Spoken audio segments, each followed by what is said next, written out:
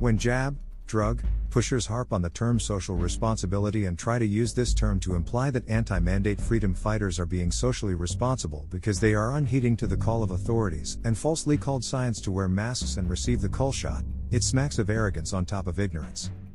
It's really quite easy to understand if we look at it this way. If I were suffering from photophobia, I can wear extremely dark goggles 24/7 and not care whether people laugh at me. It is the fear that I've embraced and I'm living with it. Therefore, nobody can censure me if I wear my spectacles inside a movie house. No law can be made to force me from not wearing my eyeglasses.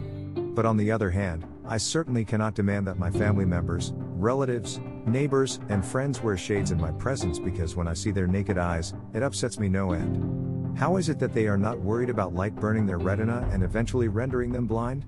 I cannot infect them with my phobia, much less force them to believe in my fear. If you're one of those who sing along this chorus line of social responsibility, please continue enjoying your fear. You are free to do so every day of your life. But please desist from demanding those who disagree with you to commiserate and also our lives in darkness. We love the light. It is life-giving, invigorating, and certainly liberating.